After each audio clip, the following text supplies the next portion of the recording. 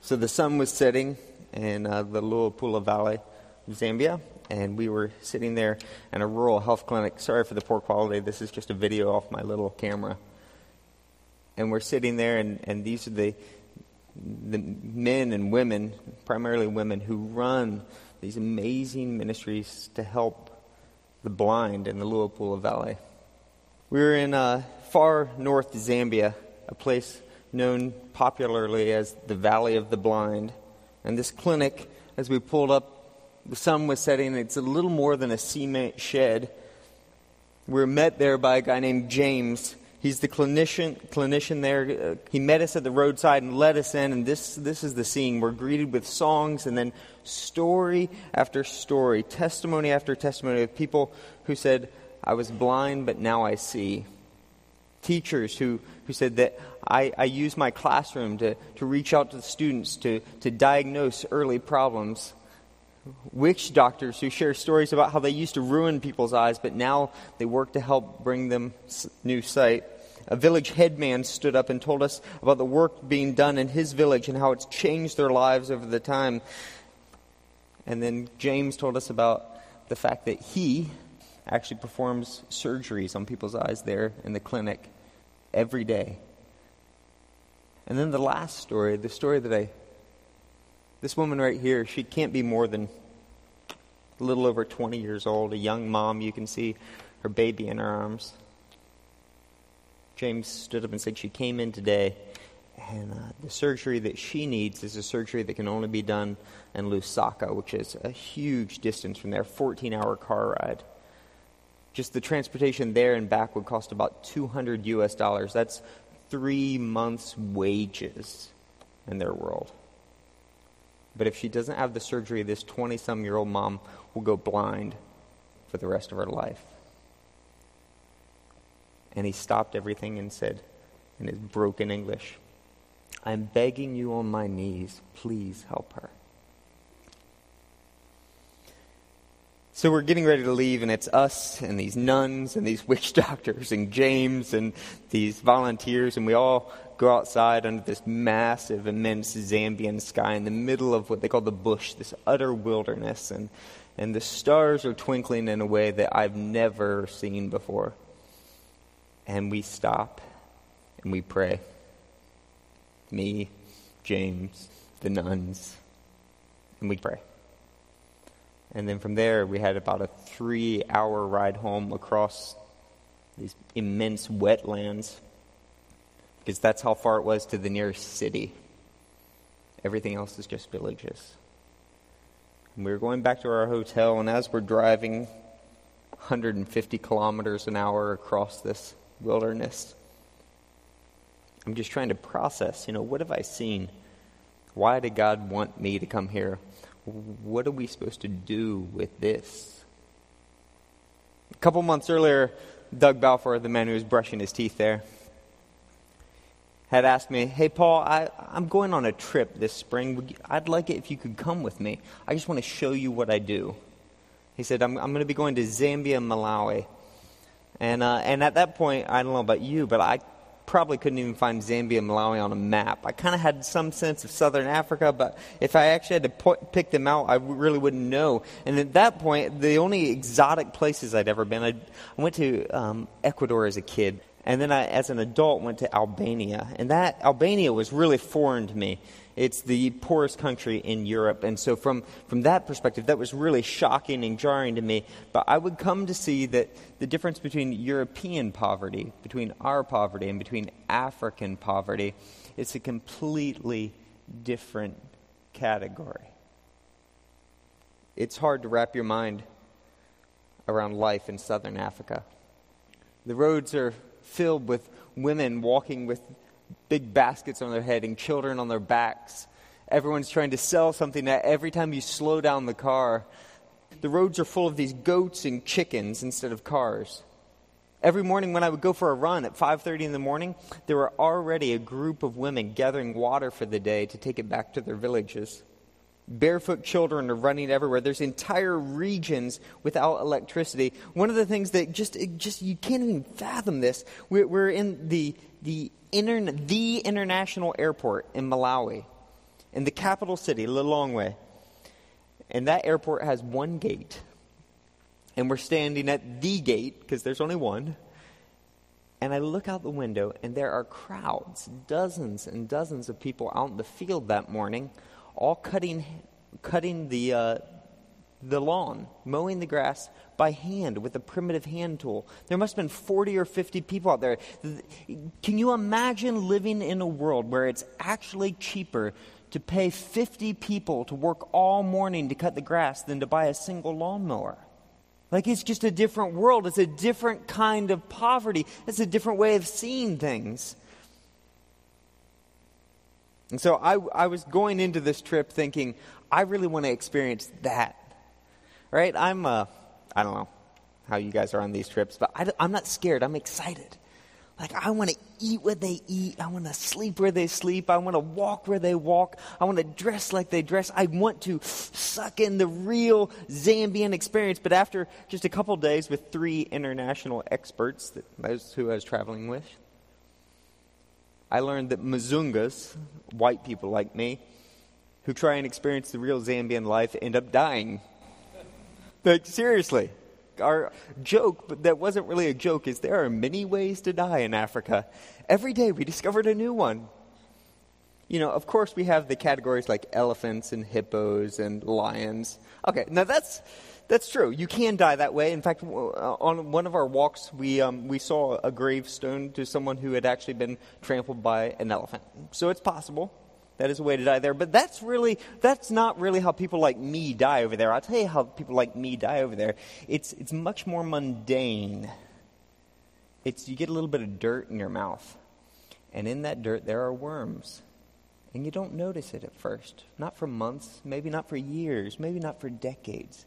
But what happens is those worms get into your internal organs, and they multiply and multiply and multiply, causing irreparable damage. By the time you notice there's really something wrong with me, it's too late.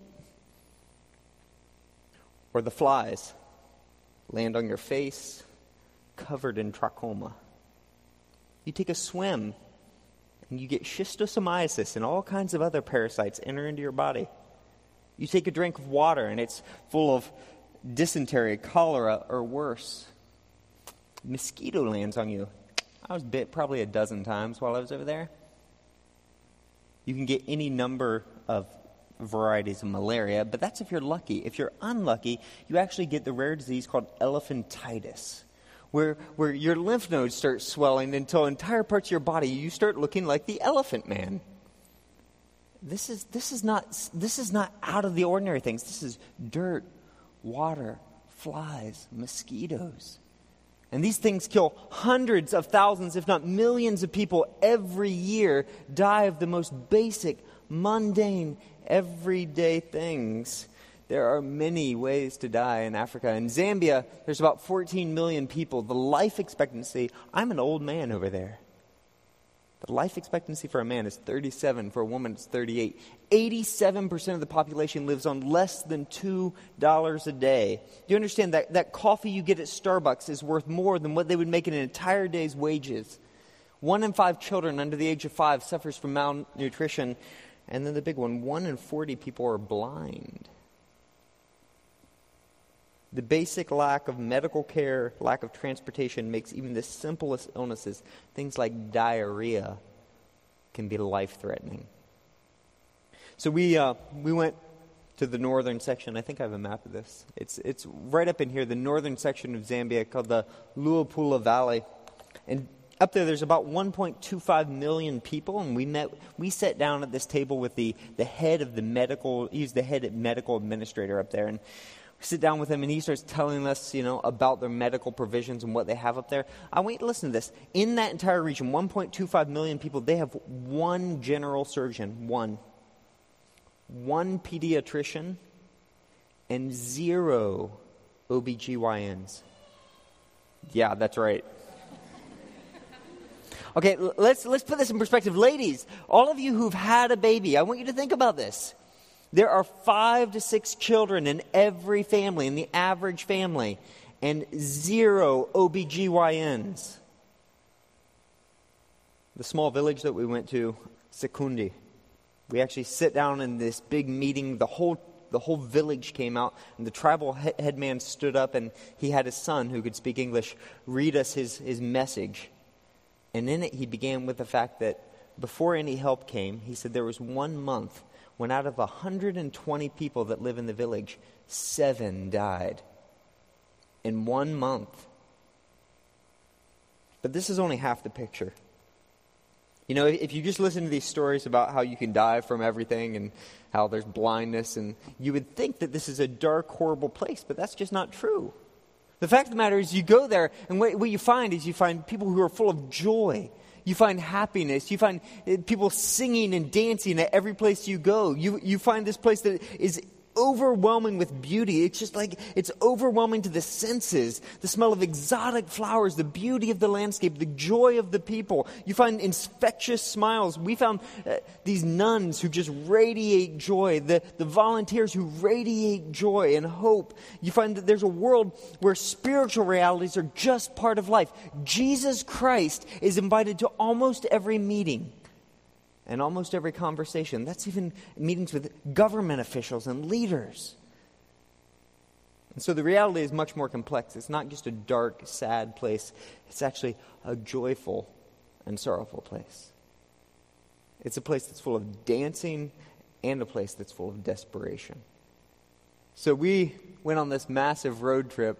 We landed in Lusaka, which is the capital city, and drove. It's 14 hours through the Zambian countryside. We drove all the way up north to this valley, and I actually bought one of those Zambian guides, like Guide Through Africa, and I opened it up, excited to read what does it say about this valley, and it doesn't include it in the normal part of the Zambian guide.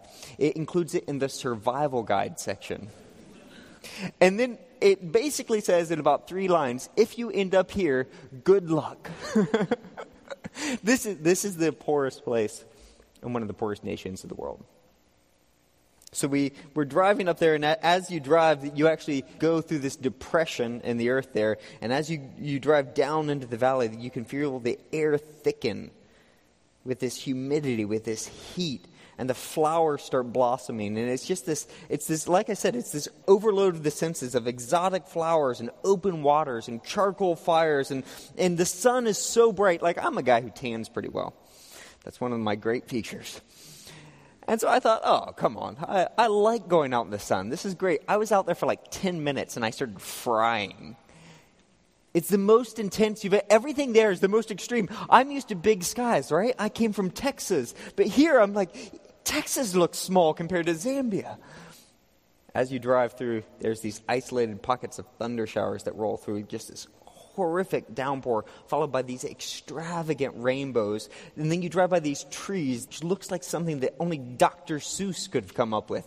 It's like the whole thing, as you drive across this countryside, this whole country, you're like, God must have been showing off when he made Zambia.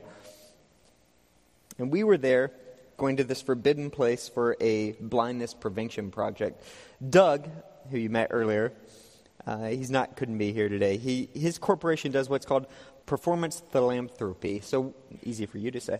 What that is let's say, I'm sure all of you can relate to this, you're a billionaire, and you're like, I would really like to give away a few $1 million, but I want to make sure that it's used in such a way that it's going to make a real sustainable difference in the world. Like, it's going to change people's lives, not just once, but for the long term. How do I do that? Well, you go and you find Doug. And that's what Doug specializes in. How can we have the most impact, sustainable impact, with your donations? So here in this valley, they're specifically tackling the issue of blindness. 1 in 40 Zambians are blind, but that's not really true. What happens is you find that almost all the blindness is left in this region right here, and it's caused by preventable things: vitamin deficiency, sanitation issues, the spread of this disease called trachoma. So in that area, it's actually more like 1 out of 8, or 1 out of 9 people are blind. So here's what happens. The mom gets up in the morning. She goes down to the well before sunrise. She brings home her big, giant bucket of water.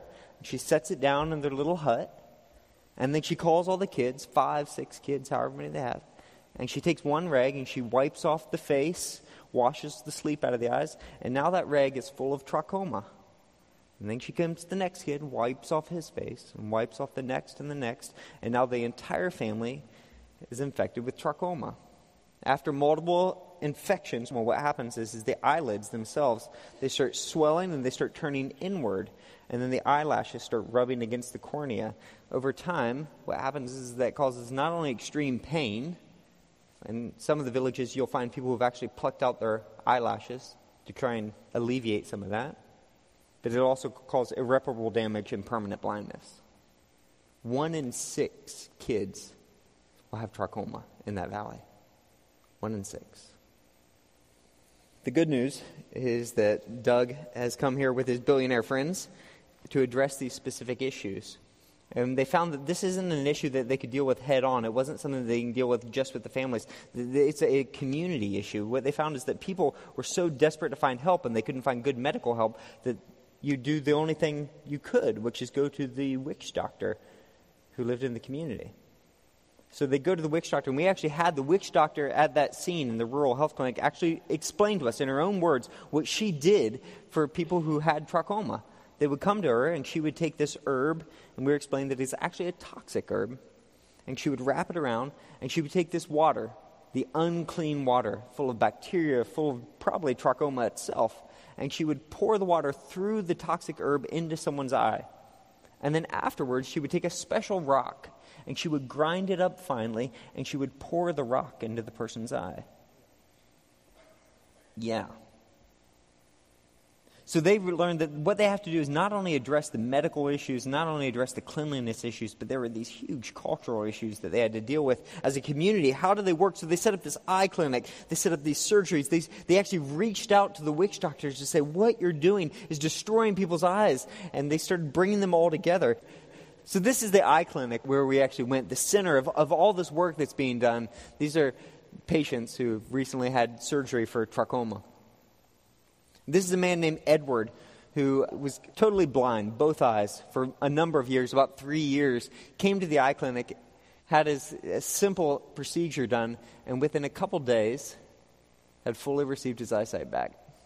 This is the work that's being done there. In the 3 years' time, through this multiple prong approach, they can actually entirely do away with trachoma in that valley. It'll be eradicated in 3 years' time through this project. It's just phenomenal what's being done there.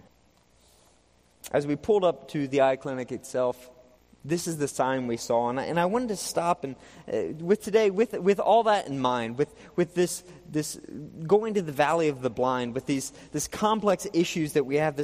I just wanted to lay out what I think is really important to see in the way these nuns, what they taught me. When you go there, this is the sign that they chose to represent their eye clinic, because this is how they see themselves. It's directly out of the Gospel of Mark chapter 8.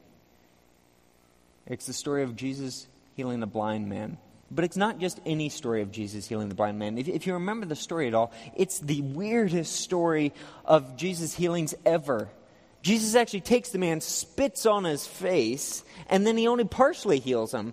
And then it takes another process, and then he heals him fully. It's like the whole thing is just wacky. And when you sit down and you talk to the nuns and you see their work and you wonder, what's going on here? Why would they choose this story to represent what they're doing?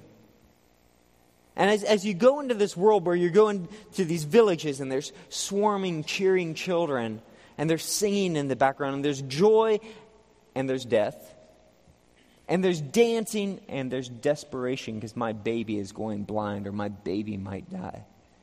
And there's great faith and there's great hardship. In that context, it allowed me to see this story in a new way. It gave me vision for why the nuns see their work so intimately tied with what Jesus did.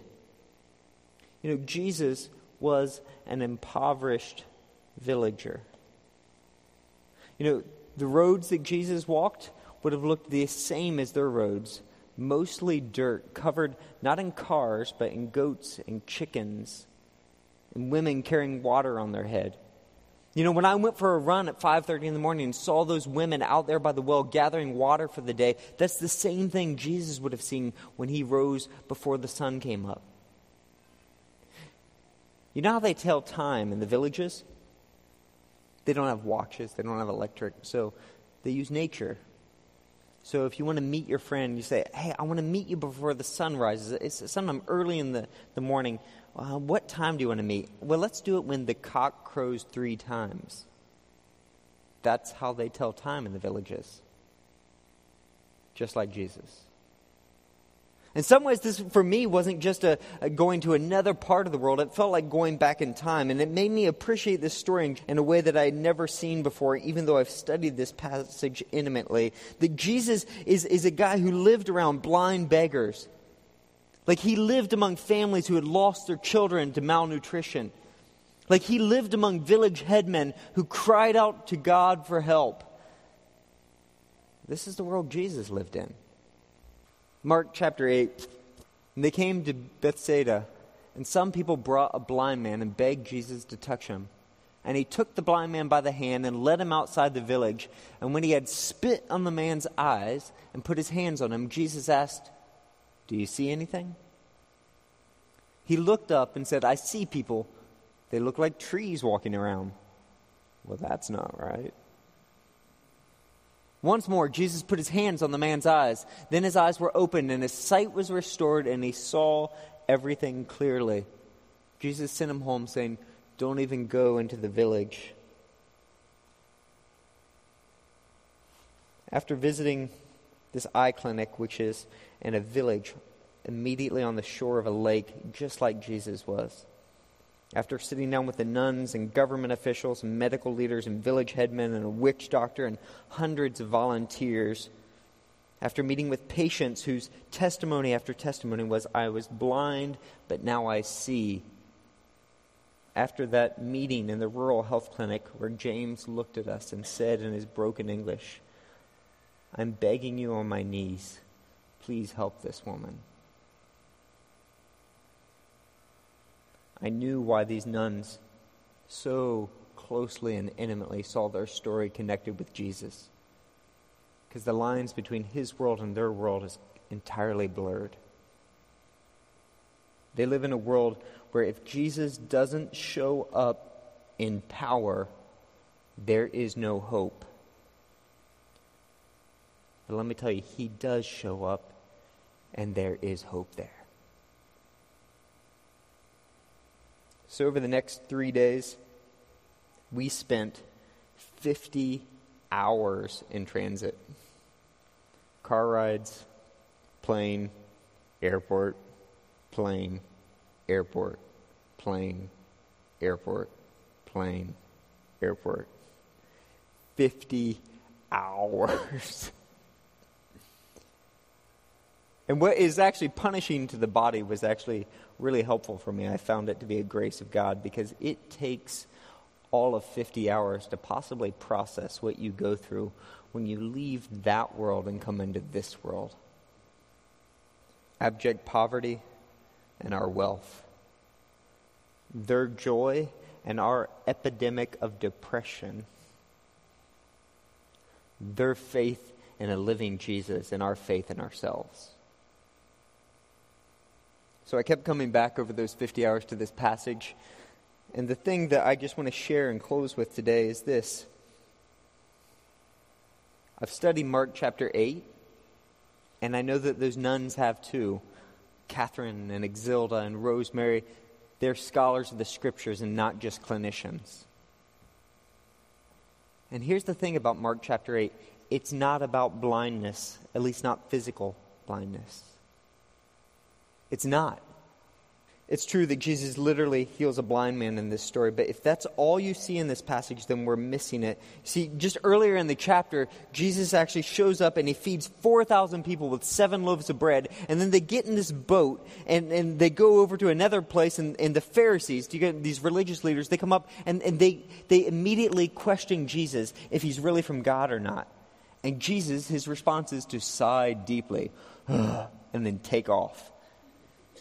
And while they're heading in the boat back to the other side, what does Jesus say to his disciples? He says, you guys need to be careful. You need to watch out for the yeast of the Pharisees.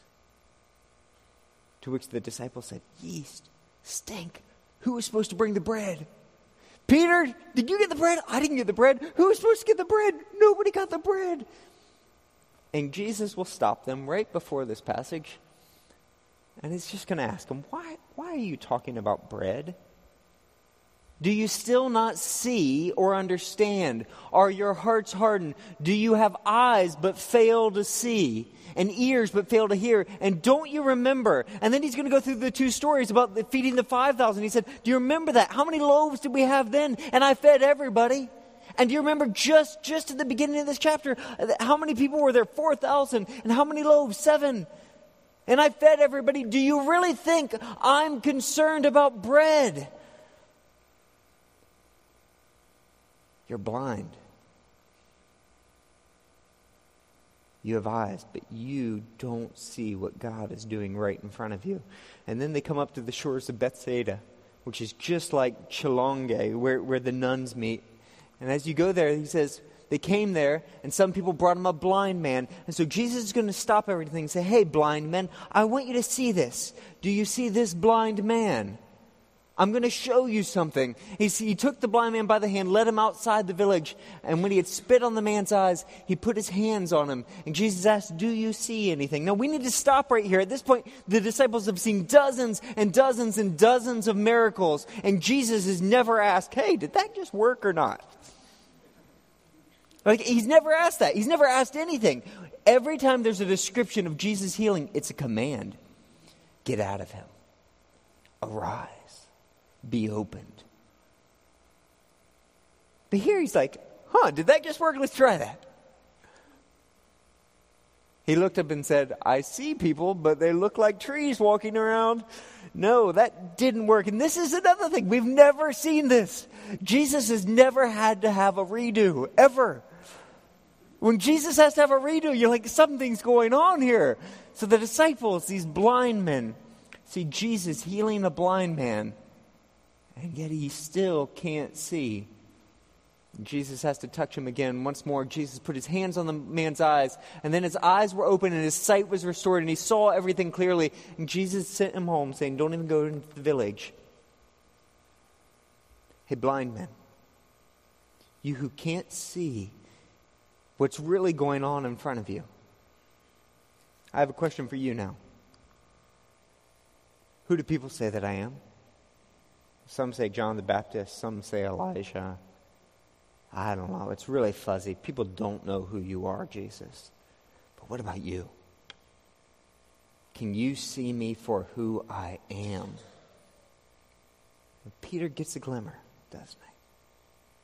You're the Christ. Jesus' main concern here is not trachoma and vitamin deficiency and cataracts. I mean, Jesus is concerned about that. You read through the Gospels and you can't get around the fact that Jesus is very concerned about those who are physically blind. But it is more than that. If Jesus wanted to just heal this man, he could have done it with a word. But he wants all of us who are blind spiritually to see something here. That he is much more concerned with your ability to see him for who he is than for us to be able to see physically. Jesus was concerned with his disciples as he is concerned with us. That you could follow him for years.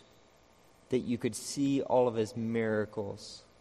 That you could hear all of his words and never really know who he is. This is the turning point in the Gospel of Luke. From this point forward, we're going to see that Jesus is going to reveal himself more and more, that his purpose is not just to come as Messiah, but to come as the Messiah who must die for the sins of the world, so that 3 days later, by the power of God, be resurrected, because he is not just a man. He's God in the flesh. Let me tie this in. Just like the blind man, their sight would come through this process in stages. It wouldn't be easy. It wouldn't be clean. I mean, Jesus spit on the man, for goodness sake.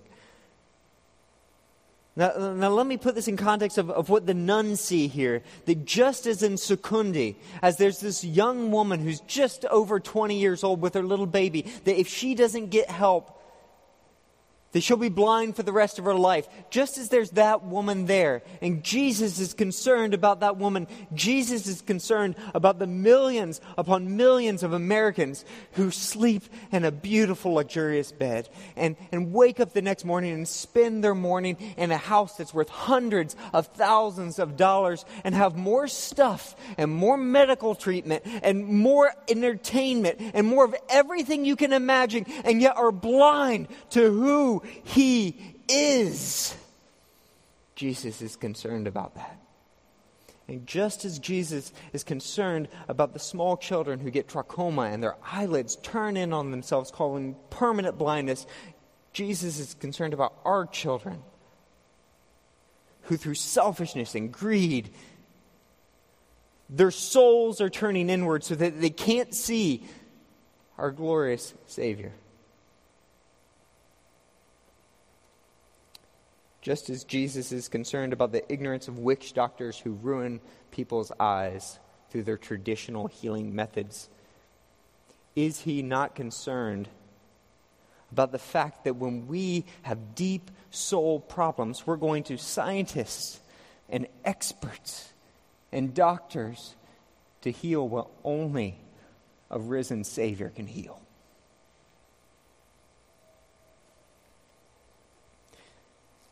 Mother Teresa passed away in 1997, but I'm sure you're probably familiar with her. She devoted her life to serving the poorest of the poor, the leprous in Calcutta, India. She has this famous quote from an interview where she actually said, "I pity those in the West." And when the interviewer asked her about it, she said this: "The spiritual poverty of the Western world is much greater than the physical poverty of our people. You in the West have millions of people who suffer such terrible loneliness and emptiness. They feel unloved and unwanted. These people are not hungry in the physical sense, but they are in another way. They know that they need something more than money, yet they don't know what it is. What they're really missing, really, is a living relationship with God." So after my visit, I had the distinct feeling as I was flying across the ocean that I was leaving one valley of the blind and just coming to another. I couldn't help but wonder which is worse: villagers who can't take in the breathtaking beauty of the Zambian countryside, or educated, wealthy Americans like me, who live in extravagant grace of God and don't see him for who he is.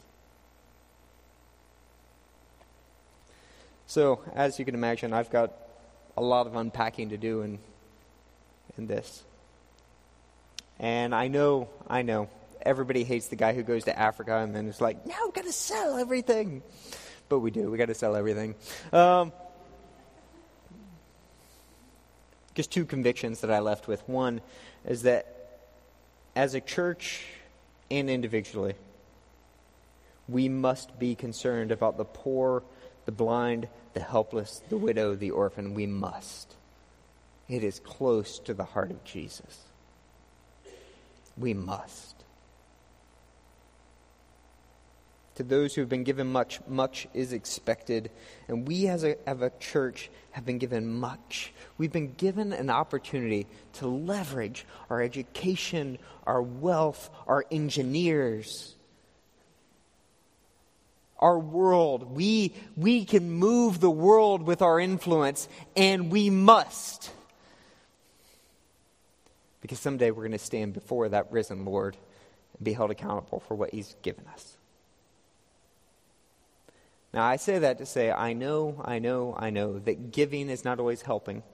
I know that it is hard. I know that it is complex. I know that it needs to be done in a smart way. I know that it's not just about the physical needs, that the gospel has to be taken in. I know that. But you know what? I'm looking around the room, and we have some smart people. I think we can figure this out.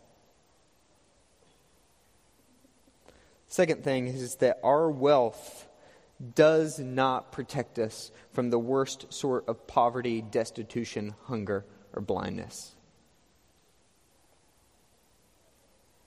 Just as we must be about helping people there, we must be about helping people here in our own valley of blindness.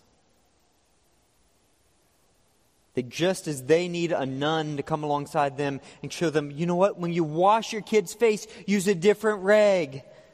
It'll stop trachoma.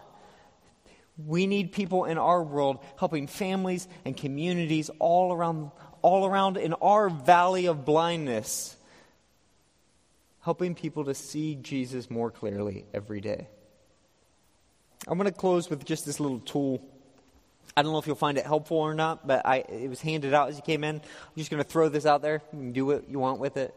There was a guy named James Engel back in the 1970s who came up with this scale. And I really thought, as you see how Jesus interacted with this blind man, how he healed him in a multiple step process, that he led him from a little bit of clarity to a little bit of clarity till he could see clearly. In the same way that he took the disciples on a long journey so that they could finally see him and say, "My Lord and my God." In the same way, I just want to encourage you to say, you know what? We can't necessarily take a blind person and let them see instantly. But if someone is down here, they're just now having some awareness of the supernatural, we're not expecting them to jump on board and start sharing, become a Christian and start sharing their faith tomorrow. That our job, just like these nuns, just like all these volunteers over there, our job is just to help people take the next step. See Jesus a little bit more clearly. That as we think about this, we should think not in terms of like, oh, I have this one conversation. This is my one opportunity. I can't screw it up. I've got to tell them everything they need to know about Jesus instantly so they can say yes.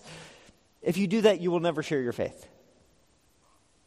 But if you think, wow, this person doesn't even know that God's at work in the world, I just need to help them see the grace of God today. If you think, wow, this person is just now starting to have some positive attitudes about Jesus and about the gospel, they need to know a little bit more, that maybe they'll be open to the fact that Jesus didn't just die in some generic sense, but he died for you. This person's at a point of repentance and faith. You can see it in their heart already. They're feeling guilty over their sins, and they know that they need something. Well, that's when you can say, wow, I know what you need. That as we do this, as we work, as we function in this valley of blindness, that maybe we can help people see Jesus a little bit more clearly so that we can see more of that. People with the testimony that I was blind, but now I see. 2 applications, real practical. In 2 weeks, we're going to have Share the Well. It's an opportunity to give money to some of our international missions projects. I know that's not the answer to everything, but I can say this because I'm not asking for money from me. I'm asking it for God's causes and for our missionaries. Let's be generous. The second thing is Christianity Explored is coming up. I don't know if God's going to pull that together or not. I don't know. I do know that there is a need for something like that, though. Christianity Explored is designed for those people who are anywhere between, probably a -7 and a +3. Anyone in that range would really fit into that, where we go through the Gospel of Mark, and we show people progressively, just like Jesus showed the disciples, a little bit more and a little bit more and a little bit more about Jesus, until the end they can see the gospel more clearly. It's 7 weeks. If you yourself find yourself on that scale saying, I'm somewhere on that scale, somewhere between a -7 and a 3, maybe this would work for me, you should come be part of that. If you think, I have friends that should be part of that, maybe you should invite them and come with them. This is just a practical step. It's not the answer to everything. I'm sure God will work his own thing out in you. Some of you are probably going to leave here and sell everything you have and move to Malawi now, which is good. But if you can't do that, then share the Well in Christianity Explored. Let me pray for us. Father, thank you, Lord, that your work is so much bigger than us, that you don't need us, but you invite us into your work anyways. Thank you, Lord, that you give us the privilege of showing other people your Son. God, I pray that we would be a church that is about your business and that has your heart. I pray that you would show us how we can support your work wherever we find it across the world. I pray that we would be a church that helps alleviate the suffering of the poor. God, I pray that you would show us how to leverage our best skills, our best leadership, our best influence, not to give our career a boost, not to give our church name a boost, but Lord, that we would leverage it for your kingdom's sake, whether we're part of that equation or not. God, even now, I pray for those all over the world, women like Exilda and Catherine and Rosemary, men like James, who are pouring out their lives right now to see your name glorified. I pray that we would do the same in our neighborhood in Jesus' name. Amen.